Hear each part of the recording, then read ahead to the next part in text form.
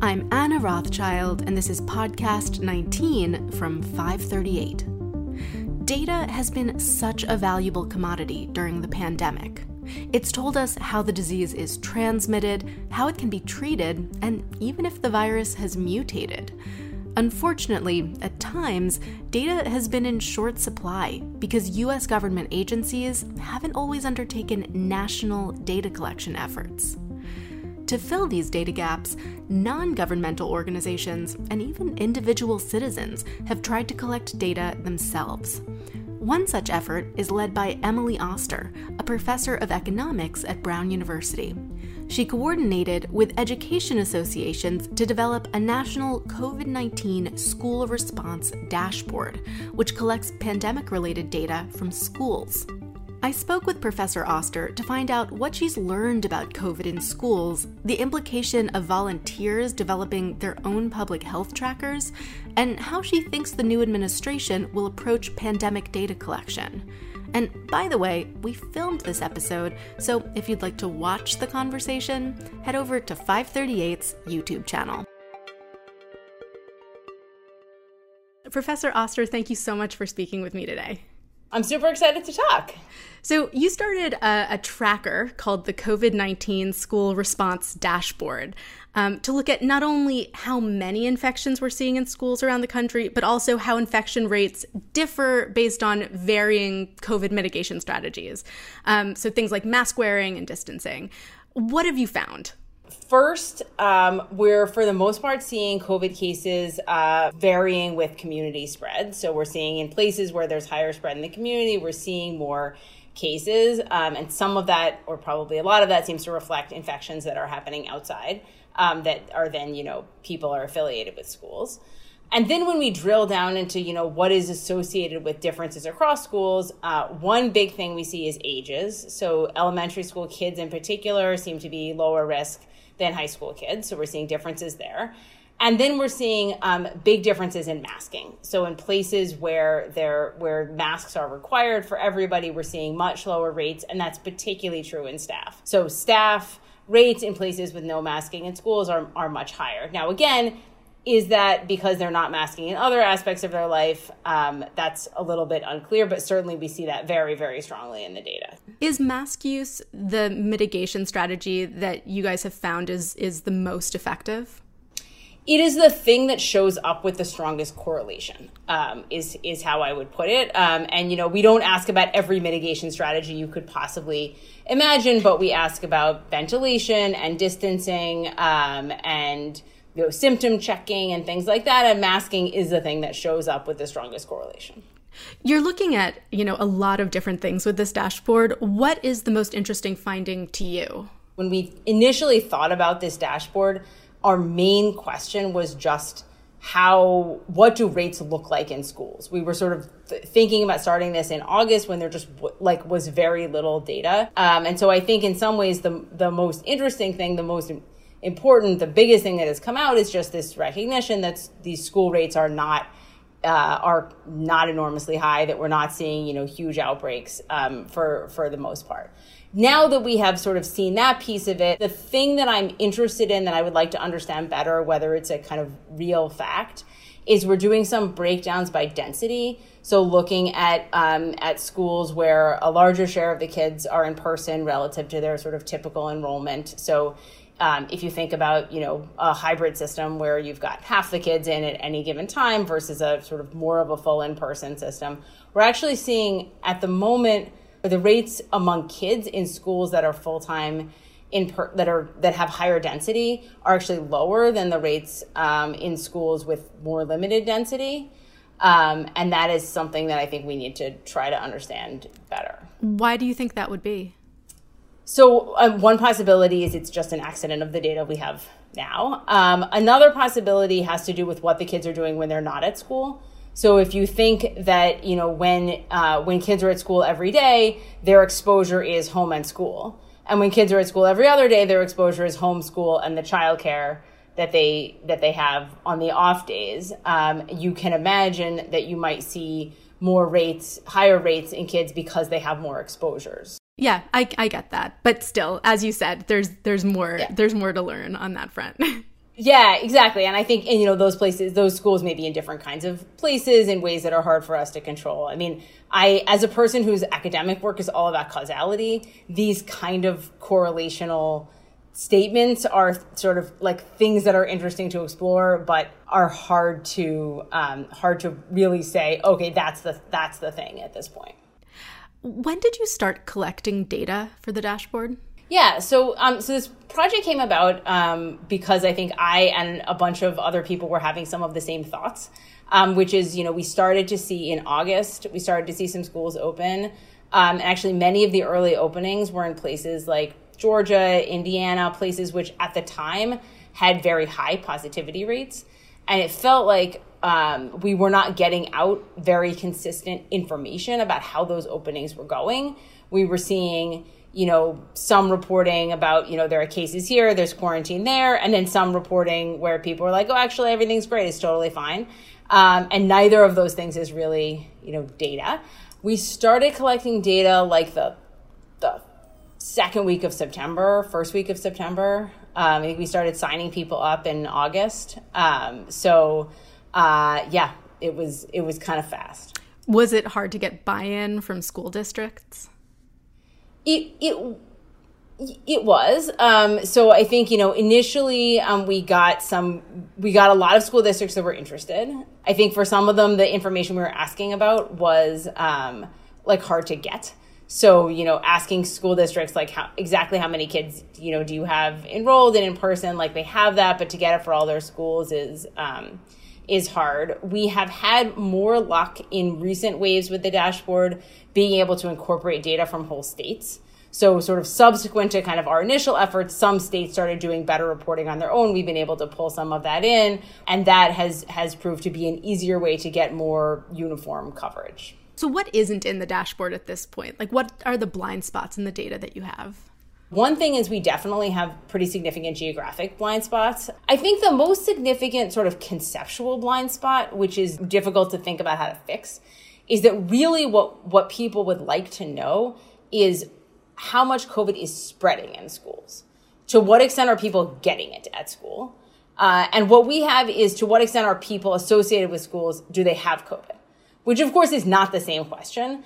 And so, on the one hand, you can sort of think of what we're saying as kind of like an upper bound, but it's a very extreme upper bound in the sense that, when I talk to people in school districts, they will often say, well, yeah, we've had some cases, but we don't have anybody we think got it at school. And so I think getting better information on that, of course, is a lot of work because you got to contact trace. And a lot of these districts are really limited in their ability to do that. But I think that's the biggest data blind spot in the whole space, not just with our dashboard, but just in general with our knowledge around schools and the pandemic. Right. I mean, a student and a teacher could each have independently gotten COVID going out to a restaurant or at a friend's house, and then both happened to come to school on the same day. With COVID, it doesn't mean they gave it to each other or got it at school.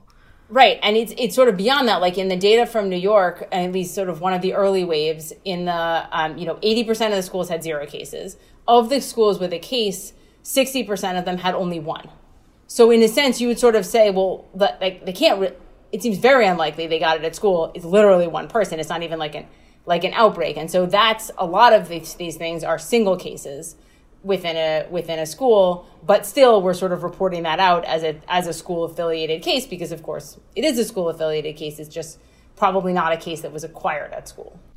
You're an economist and you've taken on this essentially an epidemiology project.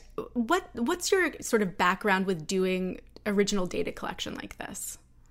I mean, as an economist, I'm a person who works with data. And so I've done, data collection projects around health economics. I've done data collection projects around education questions in other countries around school enrollment. So I've done sort of data collection projects. I've done a lot of work with statistics and thinking about statistics. But, this has been has been a sort of different space for me than it's certainly a slightly different space than my academic work. It has pulled much more on my kind of public, the sort of more public work that I do around parenting and pregnancy. Did you ever think about reaching out to public health officials or government agencies to help coordinate the data collection? Absolutely. I had some early conversations with the CDC. I have continued to try to get, we tried to get the Department of Education interested in doing this. And I think that there wasn't really interest in doing this at those levels. Did they tell you what their rationale was for that? I think Betsy DeVos said very publicly in a webinar that she didn't feel that it was the job of the Department of Education to do this, and she thought it was the job of somebody else. I think notably the CDC. I think the CDC has done some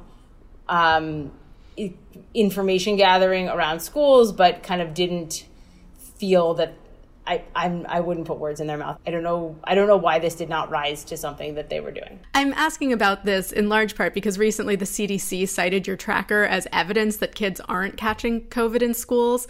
And I think you were pretty amazed by that. And you were quoted as saying, "It's totally bananas. I think we're doing as good a job as we can. This is not my field. It's crazy." Yeah, I was disappointed with that quote because I think it was taken a bit out of context. I think what I was asked was, do I think that it is a good idea for my team to be the people who are responsible for the data collection on America's schools?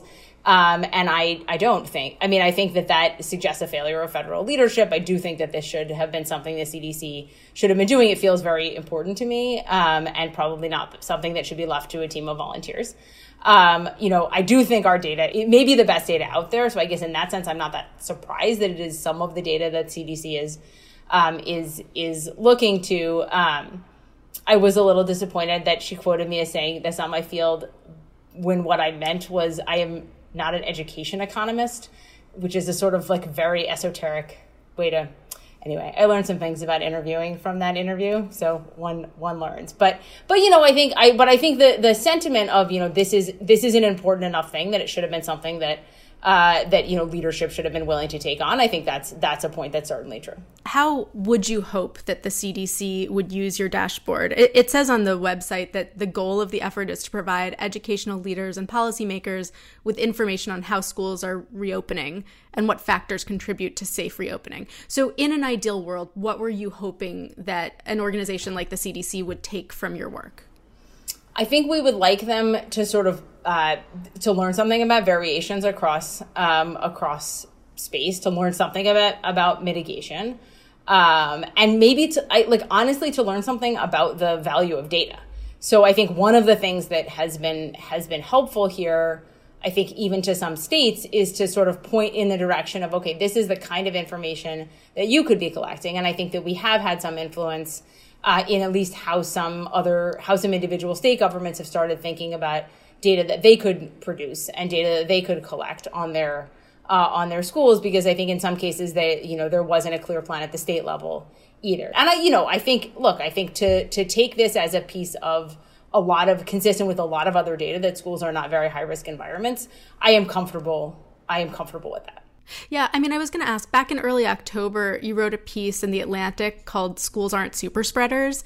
That article heavily leans on the dashboard to support you making that case. I think that I'm trying to draw a distinction between the statement of, this is the best data we have, and if the CDC needs to make some recommendations based on the best data we have, then they should use these data because it is the best data that we have. And what it shows, consistent with also, I think, a lot of lived experience, is that schools are not sources of significant spread.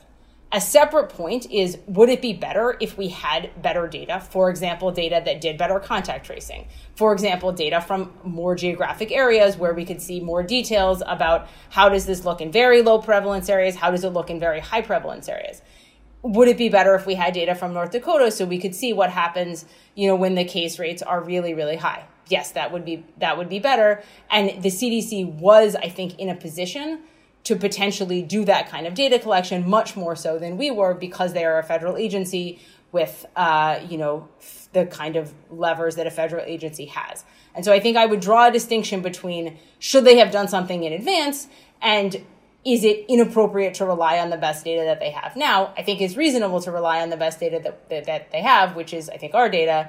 It would be better if they had created their own data set, which I think might have had the opportunity to be better. So what does it say to you then that this tracker is not being run by a local or national public health department? I mean, I think that there have been a lot of failures in the pandemic, particularly at the federal level, and a lot of places where things would have gone better if we had had a different kind of leadership, a kind of leadership that had taken the pandemic more seriously and been more guided by science. And so I think this is just one example of those failures. There are now a number of different types of trackers for various different COVID metrics, and many of them, like yours, are created by private entities rather than governmental agencies. What role do you see resources like this playing in our COVID response going forward? A question that I'm unsure about is I think that in the new administration, if they had it to do over, they would do there would be a better set of sort of built government trackers that would have started from the beginning.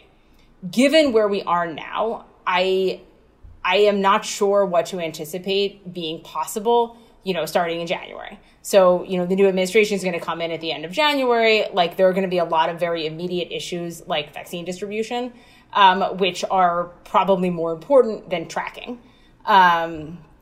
Or maybe equally important. All of these things are important. And so I'm not sure what the role is going to be of sort of like, once we have these trackers produced by other people that are already produced and people are using them, it may make sense to continue to rely on them, at least in some cases, while the administration focuses on, things that are sort of more immediate, like practical things. But I think we'll have to see.